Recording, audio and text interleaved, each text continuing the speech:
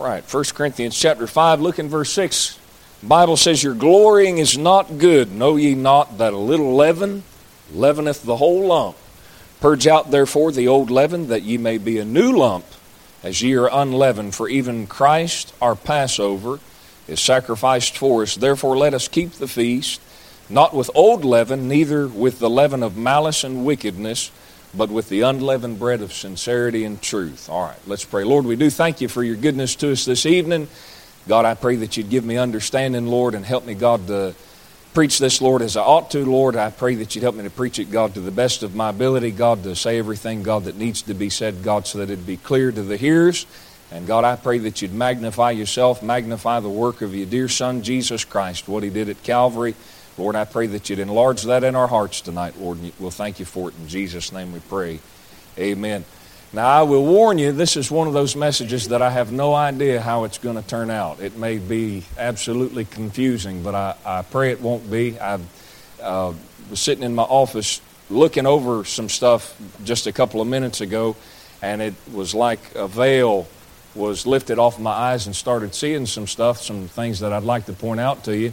And so as a result, I didn't have time to think through it more than once, which is always dangerous when you're getting ready to give a quote-unquote, quote, public address. So I just want to warn you, if things are a little bit convoluted and it looks like you're confused, I'm going to back up and try and explain it again. And if we hit that about 3 or 4 times, I'm just going to say, okay, maybe I'm just an idiot and don't know how to explain it. Deal? The Lord's still good, though. God, Jesus Christ still died for your sins, and he's willing to save you if you just call on him and trust him. And so tonight what I want to really preach to you about is exactly that. The Bible says here in 1 Corinthians chapter 5, verse 7, the last part of that verse, he says, for even Christ, our Passover, is sacrificed for us. Now, before we go any further, I just want to make the statement that that sacrifice has been completed. We don't have to gather in here this morning. We don't have to gather around some kind of table or altar and have the sacrifice of Jesus Christ over and over and over and over. Sacrificed once for all. All that's left to be done is you've just simply got to believe. You have to trust what Jesus Christ did for you at Calvary, and it's over.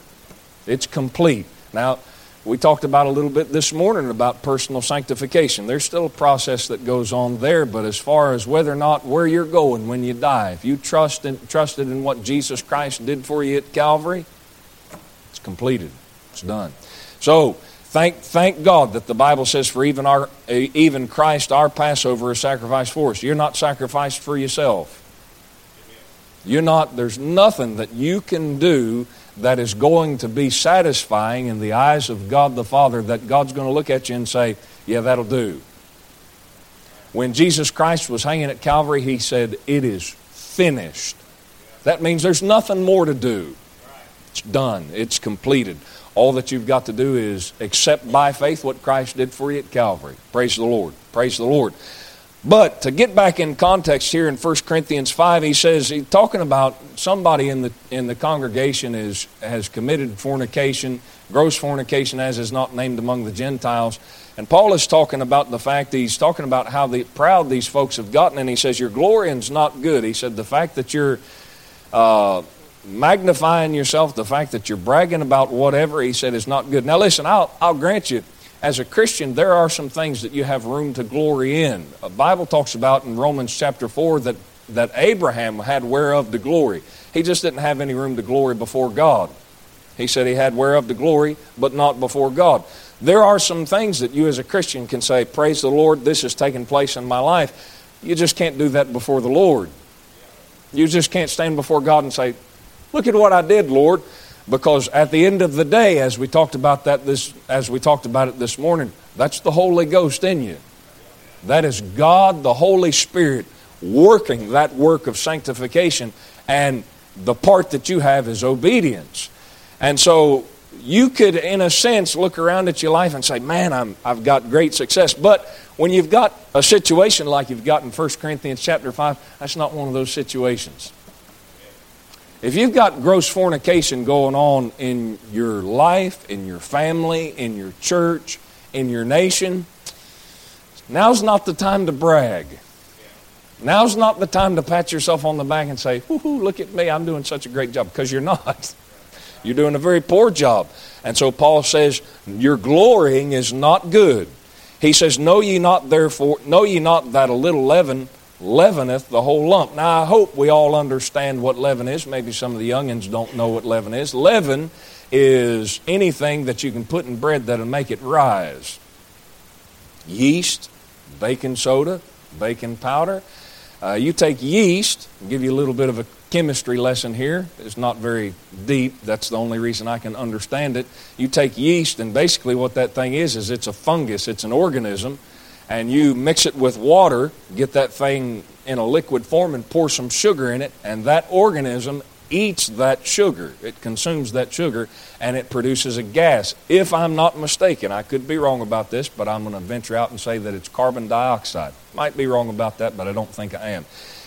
It produces a gas either way, and that's what gets into your bread and makes it rise. So right off the bat, I'll just point out to you that leaven is something that makes you rise. It makes you go up instead of down.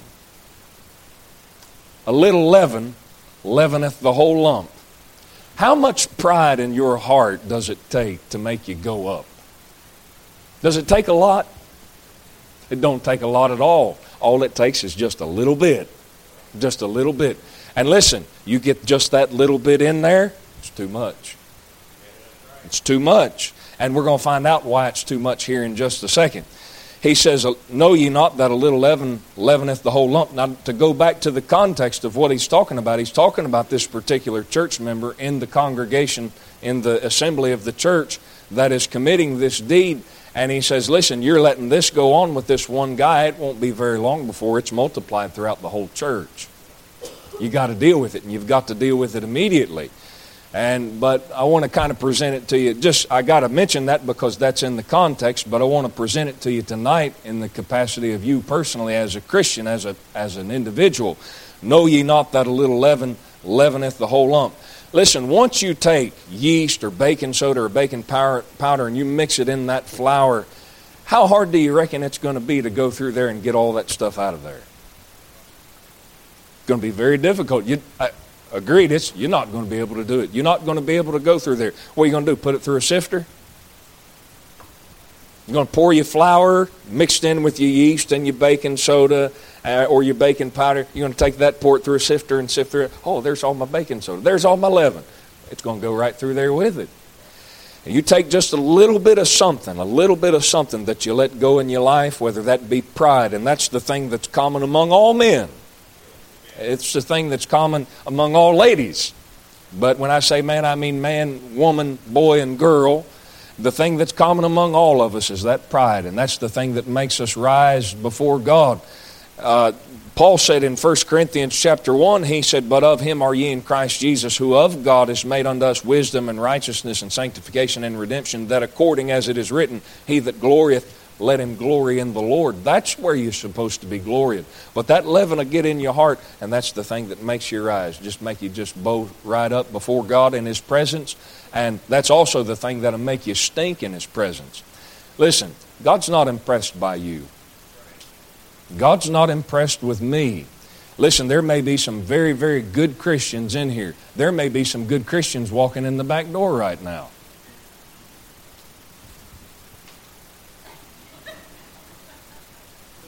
Man, you're fired. No, I'm just kidding.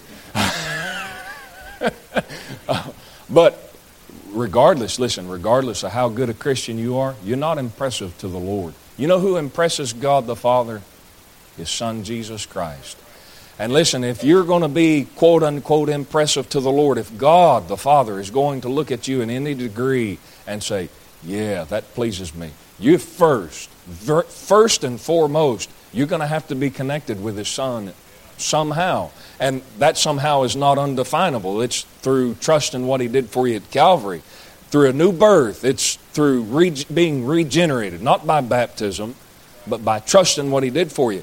And if you don't have that connection, if you're not connected with Jesus Christ, quote unquote, at the hip, so to speak, you're not impressive to God the Father. God the Father couldn't give a rip. Now listen, You want to get God's attention. You live a righteous life. I'm talking about as a lost man. I'm running a little bit of a rabbit trail here, but that's okay. We're not having much in the way of special singing and taking up the offering, so I'll give you a double dose in the preaching, okay?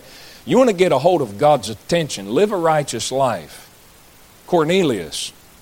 People talk about how that God won't hear the prayers of a lost man. And listen, if a lost man's praying about how he can make more money and how he can have a nicer car and a nicer house, God's not listening to that. But if a man's looking for the truth and saying, God, I want the truth, I want to know how I can come into a relationship with you, how I can fellowship with you, I believe God will pay attention to that. The Bible said in Acts chapter 10, Cornelius was praying and giving alms. He was giving money to the poor folks. He's putting his money where his mouth was. That didn't save him, but it got a hold of God's attention. When Peter showed up at Cornelius' house, he said, I perceive that of a truth, God is no respecter of persons. Peter said, I'm a Jew, here's a Gentile. God wasn't dealing with Gentiles. But he said, here's a righteous man. God will pay attention to him enough to get the truth to him. And so God paid attention, sent Peter, and said, hey, 3 men are going to come knocking on your door. Go with them. Don't doubt anything. Nothing doubting. Peter packed his bags and went down there and preached the gospel to him. Cornelius got saved. So you can try to be impressive to the Lord. Your prayers, your alms giving, God couldn't give a rip about that unless you're doing it because you sincerely want to know the truth. And listen, that will be determined because when the truth is preached to you, you'll receive it.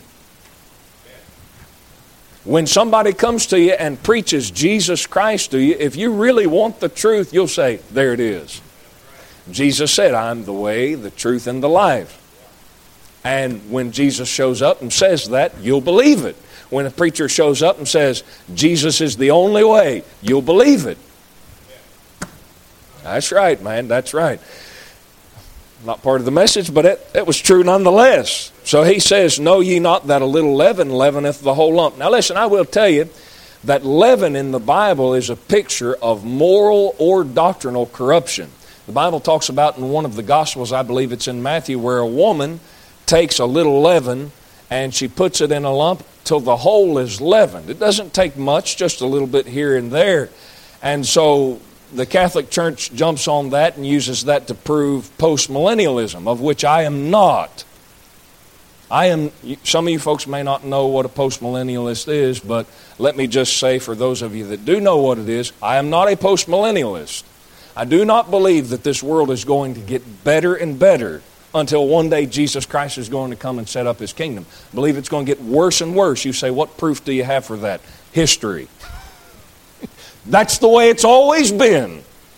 Things have gotten bad, they've gotten worse, they've gotten worse, they've gotten worse, until God intervenes. One day, Jesus Christ, God is going to intervene through His Son, the second advent. And so, when he's talking about that woman there, putting a little leaven into that lump until the whole is leavened, he's not talking about postmillennialism. He's not talking about until the kingdom overtakes the whole world. He's talking about somebody slipping in a little doctrine that's not right, and it overcomes the whole thing. Well, ironically, what Paul is pointing out here, the idea that he uses is he says, a little leaven leavens the whole lump. Now, we've gone through 1 Corinthians chapter 1, chapter 2, chapter 3, chapter 4, and now we're in chapter 5 to where he's actually dealing with the issues that have to relate to this church's problems in their flesh. Well, a large portion of what he's put the emphasis on in chapter 1, 2, 3, and 4 is heart problems. It's a problem with pride. Now it manifests itself in gross fornication. Those things are connected. They're not disconnected. And he points to it and he says, a little leaven leavens the whole lump, ruin the whole thing, mess it all up. Your glorying's not good, know ye not that a little leaven leaveneth the whole lump? He says, purge out therefore the old leaven, that ye may be a new lump, as ye are unleavened. Now that's quite a statement there.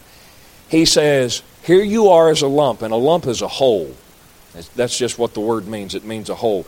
You see passages in the Bible where it talks about a lump of figs. That's a whole of them. It's a collection of them. So when he talks about a lump, that's a lump.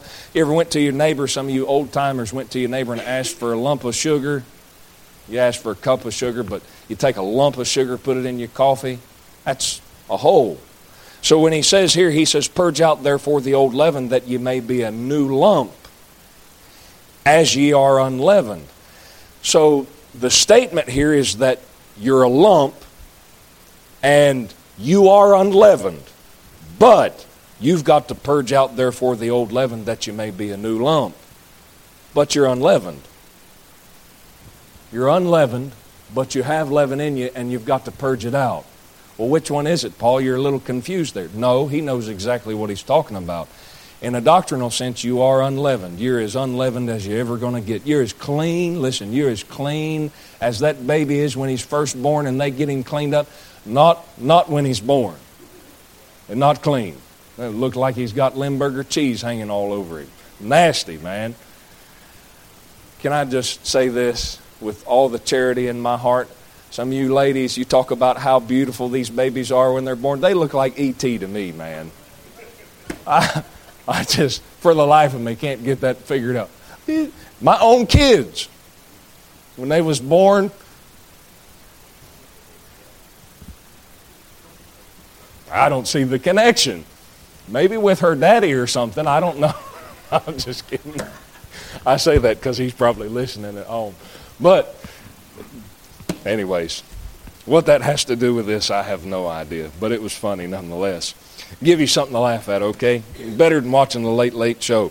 Hey, listen, you as clean, listen, I know how I got on that. You as clean as when that fresh skin on that baby after it's born, you as clean right now doctrinally as that baby is when it's first born, cleaned all up. You clean, you unleavened. You say, how's that done? By Jesus Christ and what he did for you at Calvary. But as you go through life, a lot of times what happens is you pick up a bunch of dirt. You pick up a bunch of dust, and that gets on you. And that's why Christ went over there and he washed the feet of his disciples. Peter said, hey, I need to be cleaned all over. He said, I need a bath. He said, no, you don't. He said, you just need your feet clean. Oh, that's what happens. That's what the same sense in which Paul is talking here. He's saying you're unleavened, but you've got some leaven in there, and it's got to be purged out. And let me say this to you, as a form of encouragement, you can purge it out. You sure can. And listen, a lot of times what you need is just some simple motivation. There's a reason. There's a reason to purge out that leaven. That's what I want to try and get on to if I can ever get through this. He says, purge out therefore the old leaven, that you may be a new lump as ye are unleavened. For, here's the reason. Here's your motive. For even Christ, our Passover, is sacrificed for us. Therefore, let us keep the feast not with old leaven, neither with the leaven of malice and wickedness, but with the unleavened bread of sincerity and truth. Now, if you've read through your Bible at all, you're familiar at least a little bit with the fact that there was some feast in the Old Testament that had to do with a Passover and had to do with unleavened bread. All right, you remember that? All right, let's take a look at it. Exodus chapter 12. Exodus chapter 12. And let's take a look at where God instituted this feast. Exodus chapter 12. Now, as you're going to Exodus 12, I'm going to read back in 1 Corinthians chapter 5. He says, purge out therefore the old leaven, that ye may be a new lump, as ye are unleavened. For even Christ our Passover is sacrificed for us. Therefore let us keep the feast. So, obviously, according to what Paul's saying, there's some kind of feast that is associated with this Passover. And he's saying Christ is our Passover. He sacrificed for us. Now, our responsibility is to keep the feast. Now, let me make a couple of comments before we read in Exodus chapter 12. We do not have to keep the feast of unleavened bread. We do not keep the Passover literally. And the reason for that is because obviously in 1 Corinthians chapter 5, Christ is the fulfillment of the Passover for us. So we're not Messianic Jews. We're not sitting around eating a chicken neck. That's what the Orthodox Jews eat. That's what the Messianic Jews eat. They get their cedar plate, put it on the table. It's not a lamb. It's a chicken neck. And they say that fulfills the observance of the Passover. I got news for you, honey. God's not taking into consideration no chicken neck. I don't know why y'all been eating chicken necks and thinking that was a lamb? What's the matter with y'all? It doesn't fulfill. God's not looking at that and considering that at all. Although those chicken necks do smell pretty good when you're sitting there in Passover and you're starving to death. You got to eat all these bitter herbs and all that stuff. They still observe all that stuff, but that's not fulfillment of the Passover lamb.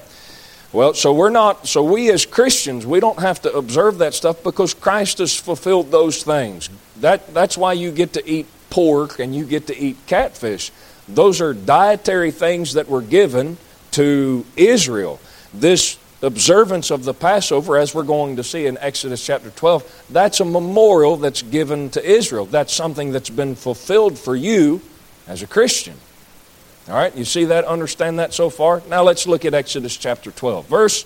Chapter 12, verse 1. And the Lord spake unto Moses and Aaron in the land of Egypt, saying, This month shall be unto you the beginning of months. It shall be the first month of the year to you. So God's saying, I don't care when Egypt observes their beginning of months. What's the first month of the year for us right now? It's January. God says, I don't care what it is for those Gentiles. This month in which we're at right now, this is going to be the beginning of months for you. This will be the first of your year. Speak ye unto all the congregation of Israel, verse 3, saying, In the 10th day of this month, they shall take to them every man a lamb, according to the house of their fathers, a lamb for an house. And if the household be too little for the lamb, let him and his neighbor next unto his house take it according to the number of the souls. Every man according to his eating shall make your count for the lamb. Now, there's no mention about whether or not if the lamb is too small. You know what that indicates? That indicates that the lamb, regardless of the size of your house, the lamb is enough. He's big enough.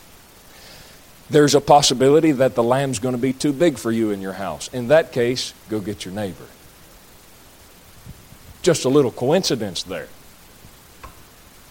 if you can read between the lines. Verse 5, Your lamb shall be without blemish, a male of the first year. He's without blemish. He's without spot. He's undefiled. He's pure. He's holy. He's harmless. The Son of God. And he's a male. Sorry, ladies. On top of that, Mary has nothing to do with your salvation. You say, why? Because the lamb is a male.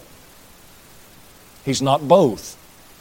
He's a male. He's Jesus Christ. It's a male. Okay, your lamb shall be without blemish, a male of the first year. Ye shall take it out from the sheep or from the goats, and ye shall keep it until the 14th day of the same month, and the whole assembly of the congregation shall kill them in the evening. Did I read that right? What's it say? What are they supposed to kill in the evening? How many is that? Just a little coincidence there. So what you're telling me, according to the scripture of what we just looked at, what you're telling me is that the whole congregation, I understand what the passage is saying. I understand that every family has their own lamb, and that's the lamb that they're supposed to kill. But the English is very interesting. The whole congregation of Israel, the nation as a whole, is supposed to put the lamb, to death. What do you think happened in the Gospels? The whole congregation of Israel got together. And you know what they put to death? They put to death the lamb.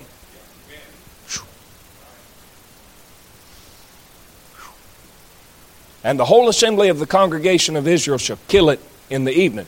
They shall take of the blood and strike it on the two side posts and on the upper door of the upper door post of the houses wherein they shall eat it. So you've got two sides and you've got a top, and you're supposed to take that blood of that lamb that you've now killed at even on the 14th day of the month, And the Bible says you're supposed to take some hyssop, you're supposed to dip it in that blood, and you're supposed to strike it on the two side posts and on the top of that door. 3. 1, 2, 3. How many crosses were there? 3. How many places were nailed to the cross when Christ hung there? He's got 4 holes, 1, 2, 3, and 4, but it's 3 locations. 3 nails, rather. You see that? So you put it 1, 2, 3. This is just all coincidence. I mean, nobody really knew what they were doing. I mean, this Bible's just I'm speaking tongue-in-cheek. I'm being facetious. Somebody knew in Exodus chapter 12 what was coming in Matthew, Mark, Luke, and John. And Moses wrote Exodus 12, but I don't think he's the guy that knew what was coming. And they shall eat the flesh. They shall eat the flesh in that night, roast with fire, and unleavened bread. Well, there you go, 1 Corinthians chapter 5. There's your unleavened bread. And with bitter herbs they shall eat it. Okay, so you don't, well, look at verse 9. Eat not of it raw, nor sodden it all with water. So you don't boil it. But roast with fire his head with the legs and with the purtenance thereof, and ye shall let nothing of it remain until the morning, and that which remaineth of it until the morning ye shall burn with fire. Okay, so you can't let any of it remain until the morning. You've got to take it all right now, today, tonight. Behold, today is the day of salvation, not tomorrow. Right now. You got to eat it all right now. And he tells them, he says, if anything remains until tomorrow, you got to burn it all with fire so that there's nothing left. You see that? Okay, well, he says, you'll eat the flesh in that night, verse 8, roast with fire. Don't boil it. So when Christ gets on the cross at Calvary, somebody offers him a drink of water, what's he do? He turns it down. No water. But you know what they tried to give him? They tried to give him some gall. It's bitter. He said, they shall eat the flesh in that night, roast with fire and unleavened bread, and with bitter herbs they shall eat it. This passage, Exodus chapter 12, if this isn't a type, if this isn't a forecast of the crucifixion of Jesus Christ, I don't know what is. Verse 11, thus shall ye eat it.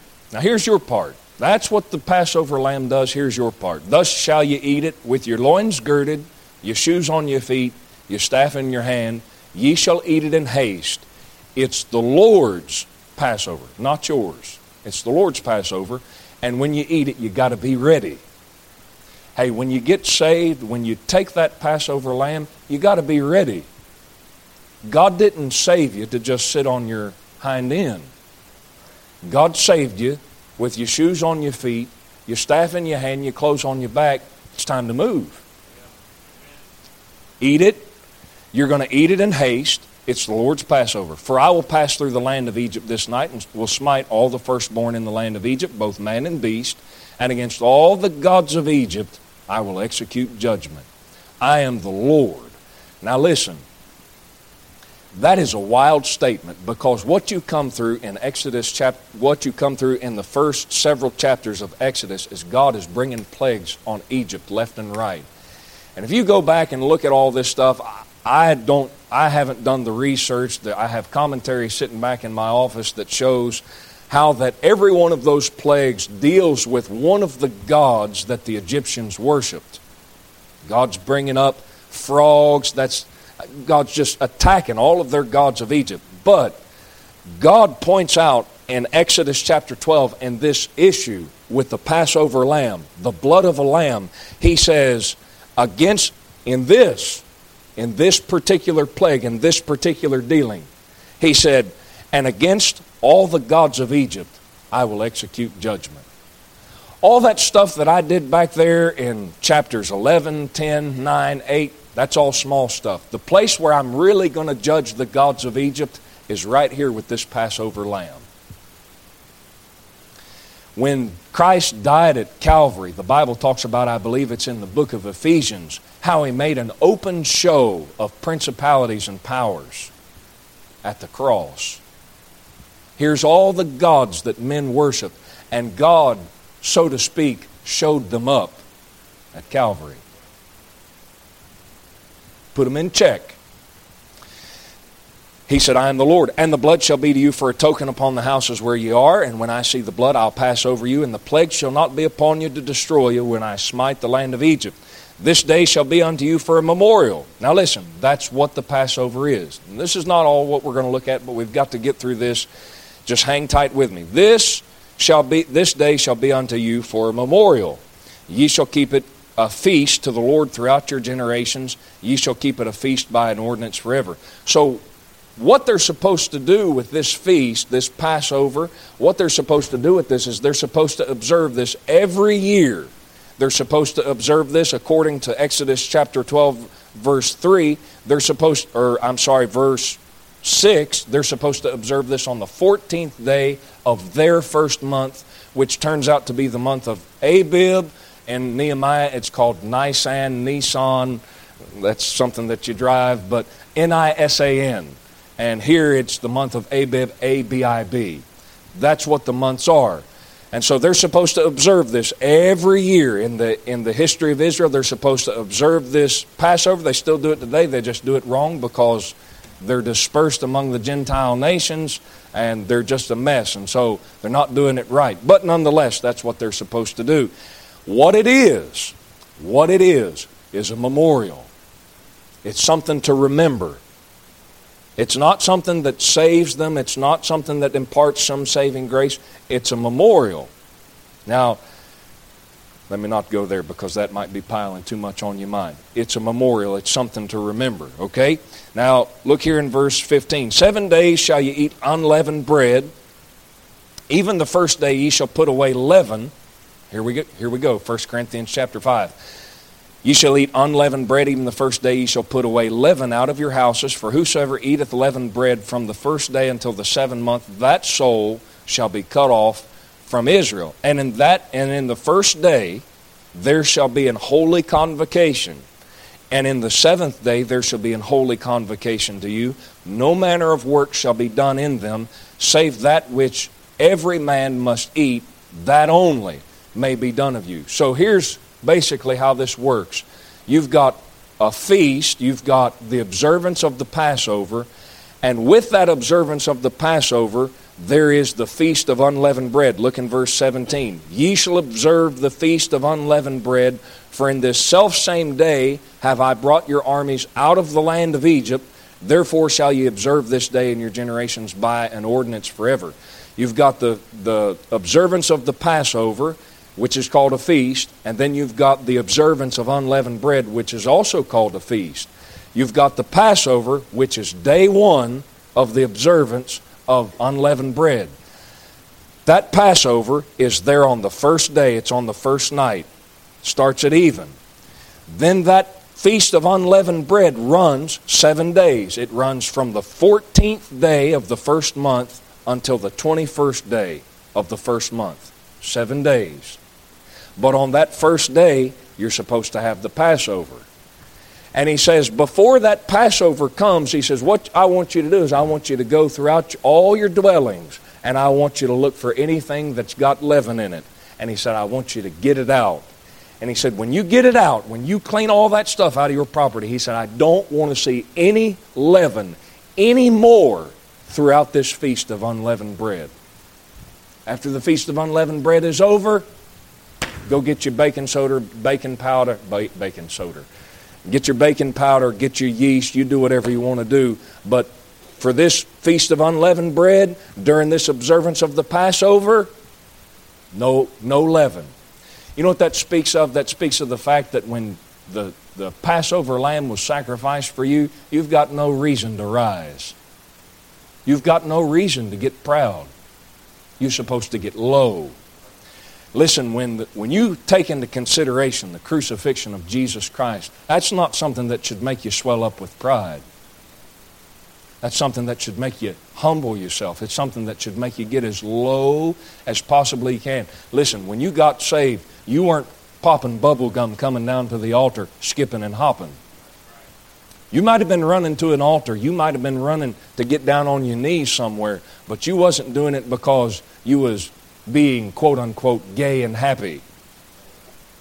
You was doing it because either you was afraid of God's judgment or you appreciated what Jesus Christ did for you at Calvary.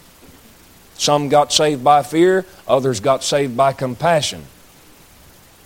That's the way that God deals with folks. Either way.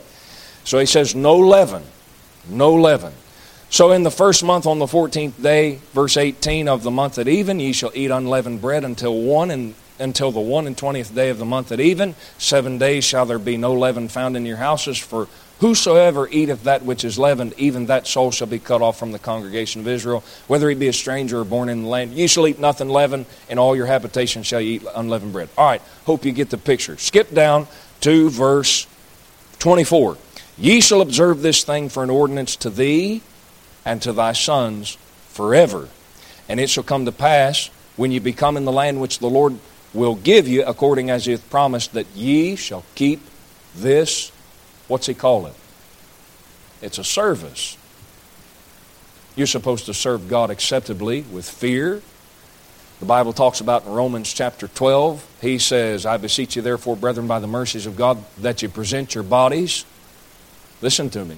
You present your bodies a living sacrifice, holy and acceptable God, which is your reasonable. Well, he calls this a service. Okay, you see that connection slightly there? All right, just tuck that in the back of your mind.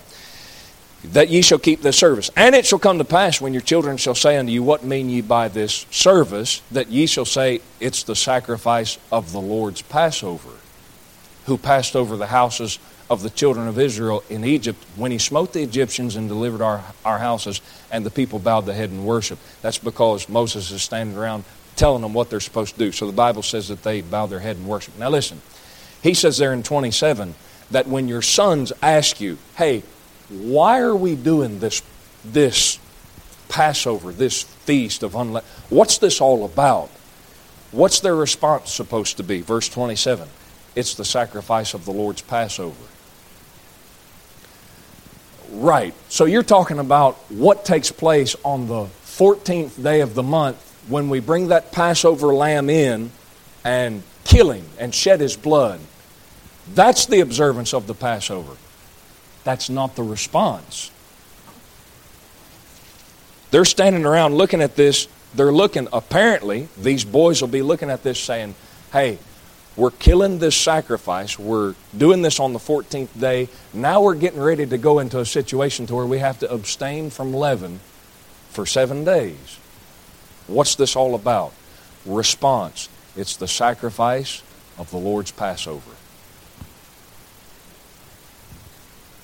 You mean day 14? No, day 14 through day 21. Just let that sink in for just a second. You say that might be a stretch. I don't think so, but just go with me for just a second. You come to, listen, day 14 through day 21 is not what got them out of Egypt. What got them out of Egypt was day 14. What got them out of Egypt was not the observance of the Feast of Unleavened Bread. What got them out of Egypt was not getting leaven out of their houses. That was part of the observance that they are to observe when they get to the land where they're going. What got them out of Egypt is the fact that you bring in this lamb and you sacrifice him, you kill him, take his blood and put it on the doorpost, and the death angel comes through at midnight and he sees the blood and he passes over you. That's what got them out of Egypt. Pharaoh comes and says, get out of here, I've had enough. What got you, listen, what got you out of Egypt, Christian, what got you out of the world, what got you out of sin was the 14th day. It was that lamb being sacrificed for you. But there's an observance that goes with that. So Paul says in 1 Corinthians chapter 5, he says, let us keep the feast. Are you keeping the feast? You say, how do I keep it? Get the leaven out. Get the leaven out.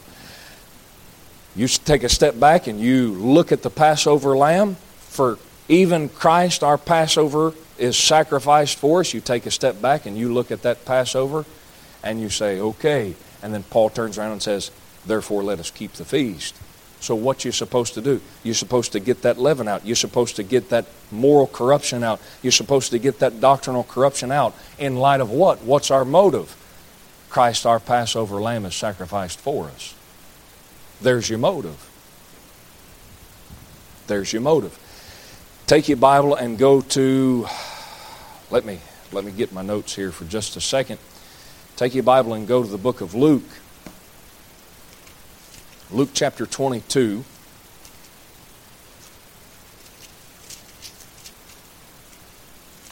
And then I'm going to get John chapter 12 in the other hand.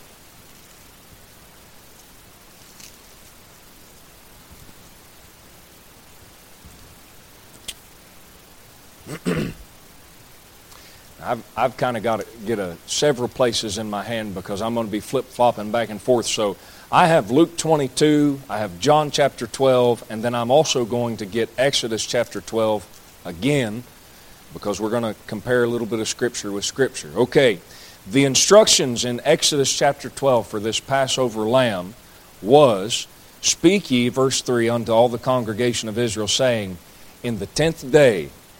What are they supposed to do in the 10th day?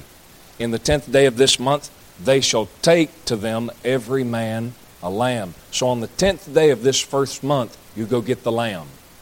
You don't kill him on the 10th day. What day do you kill him? Verse 6, ye shall keep it, the lamb, until the 14th day of the same month, and the whole assembly of the congregation of Israel shall kill it in the evening. So you grab this lamb on the 10th day, and then you kill him on the 14th day at even, which I take to be 6 o'clock. Okay? John chapter 12, verse 1. Then Jesus, 6 days before the Passover, came to Bethany, where Lazarus was, which had been dead, whom he had raised from the dead. There they made him a supper, and Martha served, but Lazarus was one of them that sat at the table with him. So Jesus Christ is at Bethany having this feast. Mary, Martha, and Lazarus have made this feast for him 6 days before the Passover. So listen to me. Now the Passover is getting ready to come up. They're standing before Pilate. Israel is standing before Pilate saying, crucify him, crucify him, crucify him. He says, why? I don't see any fault in this fella. I don't see no fault in him. They say, crucify him. He says, okay. He says, you have a custom that I release unto you one at... They're right there on the verge of it. They're getting ready to go into Passover as a nation. And at the same time, Jesus Christ is getting ready to be crucified. 6 days before Passover, he's sitting here having this feast. So if we're at the 14th day, we're going to count the 14th day, 14, 13, 12, 11, 10, 9. That's 6 days before Passover. Then Jesus, 6 days before Passover, came to Bethany. So if this was the first month, listen, if this was the first month, it's the beginning of months for that Jew. If it's the first month, here we are on the 9th of Abib, 6 days before Passover. Passover's Abib 14th, so to speak. Well, here we are, Abib 9th. So what happens on the 9th? What happens 6 days before Passover? Mary comes in, and she takes an alabaster box filled with ointment, oil, and she anoints him. Well, what's that all about? Well, what do they do in the Old Testament when God gets ready to choose a man for a particular office? You take a horn of oil and you pour it on his head. You anoint him. Here comes a woman. She anoints him. You know what he says? He says, leave her alone. Against the day of my burying has she done this. You say, what's going on? He's getting ready. He's being chosen. I know that he's already been chosen. He's the Son of God. He knows what's going on. But boy, 9 days before Passover, and here he's getting anointed. Now watch. Verse 7, let her alone against the day of my burying. Has she done this? This is 6 days before Passover. This is the 9th. For the poor always you have with you, but me you have not always. Much people of the Jews therefore knew that he was there, and they came not for Jesus' sake only, but that they might see Lazarus also, whom he had raised from the dead. But the chief priests consulted that they might put Lazarus also to death, because that by reason of him many of the Jews went away and believed on Jesus. On the next day, much people that were come to the feast, when they heard that Jesus was coming to Jerusalem, took branches of palm trees and went forth to meet him and cried, Hosanna, blessed is the King of Israel that cometh in the name of the Lord. And Jesus sat, when he had found a young ass, sat thereon, as it is written, Fear not, daughter of Zion, behold, thy King cometh, sitting on an ass's colt. Now listen, 6 days before Bethany, that would have put it at the 9th, he's being anointed. Day 10, he's being presented in Jerusalem to Israel as a king. And what they don't know is that their king is their lamb. They're saying, Hosanna, blessed is he that cometh in the name of the Lord. Hey, here's our king. Yeah, Yahoo. But he's coming in, and he's not riding on a white stallion. He's riding on an ass's colt. He's not coming to make war. You say, what's he doing? He's coming to die. And they don't even realize it, but what's going on is their lambs being presented to them as a nation. Look back in Luke 22. Luke 22, verse 1.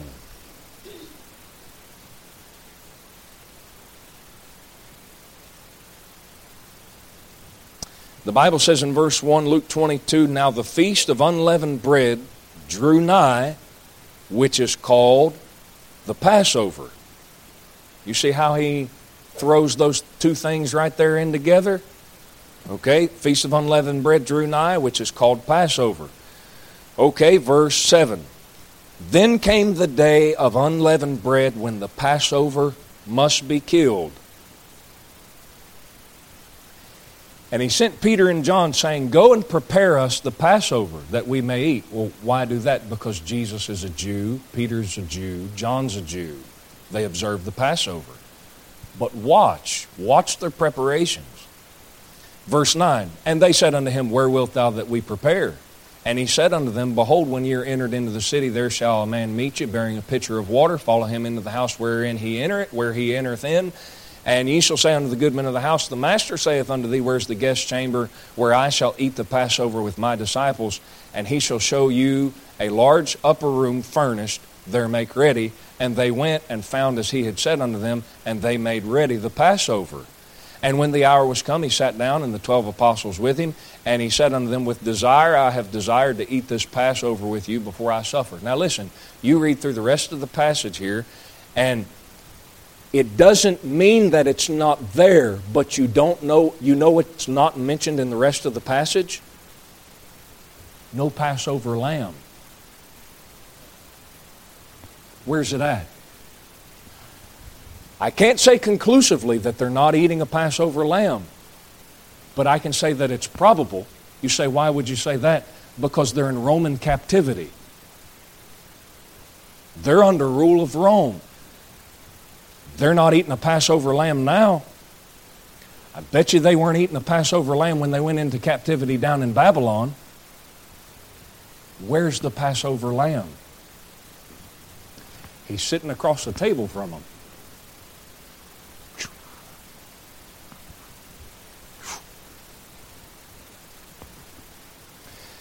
You remember in the book of Genesis, hey, Abraham, take your boy and go sacrifice him to me on the mount that I'm going to tell you about. Packs his bags, he gets up there, and on the way up, the boy looks around and he says, hey, we got the wood and we got the fire. Where's the lamb? He says, my son God shall provide himself a lamb. I wonder if those disciples were sitting there at the Last Supper thinking, where's our lamb? This is our king. He's supposed to bring in the kingdom. He's supposed to bring us power again. We should be observing the Passover the right way, the way it's listed in the Old Testament. And Jesus Christ is sitting there across from the table knowing what they're thinking, because He did throughout His whole life. In other instances, He's sitting there knowing what they're thinking, and He's thinking to Himself, you just have no idea.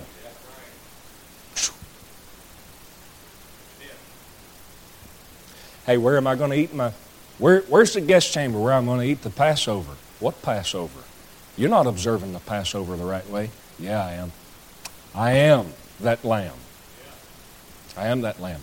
Now listen, I'm going to point this out because we're going to start developing a regular habit, which we should have been already, and this is not any knock against anybody per se. It's my fault for not having it regularly. The Lord's Supper, communion. Well, this is where that ordinance was basically instituted. We don't go back and have a Passover lamb, but what we do is we do exactly what the Lord did here at the Last Supper. We have wine, and it's not fermented hooch, it's grape juice. We can do a Bible study on that, but it's grape juice. And then we have some bread. We have unleavened bread. Well, this is where it's taken from. And what you do when that particular instance is going on, you know what you're doing? You're having a memorial. It's a remembrance. It's not a saving grace. It's not a sacrament. It's not something that you eat and it puts you into heaven. What you put in your mouth goes down into the belly, Christ said, and then goes out into the draught. What is it? It's a remembrance. You say, what are you remembering? Your Passover lamb. Usually when we have the Lord's Supper, when we have communion, we give a time for things to get real quiet in here. We give people a time to examine themselves, but that's also a time to bow your head and say, thank you, Lord. Thank you, Lord.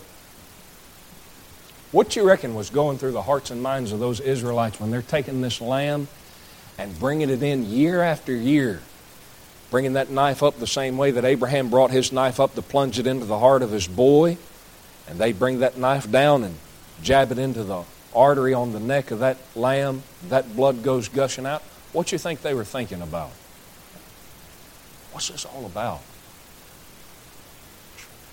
Here you sit in the church age. Here you sit in the church age, and you've got all this stuff sitting in front of you, and all you got to do is just take a look back and say, there He is. Lord, we thank You, God, for Your goodness to us tonight. Lord, we do thank You. God, thank You, Lord, from the bottom of our heart, God, Lord, what You've done for us, God. Lord, there is reason, God, to purge out the old leaven. God, there is reason to live a clean life, God, Lord, and it is because, Lord, You've been sacrificed for us, God, and we thank You for it, Lord. God, we've no right to command our own lives, God, the way that we would like to, God, the way that we want to command our lives. Lord, we have a responsibility to find out, Lord, how You want our lives run, because You died and paid for us. God, You bought us with a price. And Lord, we thank You for that, God. And Lord, we pray that You'd help us, God, to humble ourselves before You and recognize, Lord, that we owe You everything. God, You gave us all. God, we, at the very least, owe that right back to You. God, help us, Lord, to have the courage, Lord, to have the sensibility, God, to recognize the great debt that we owe to You.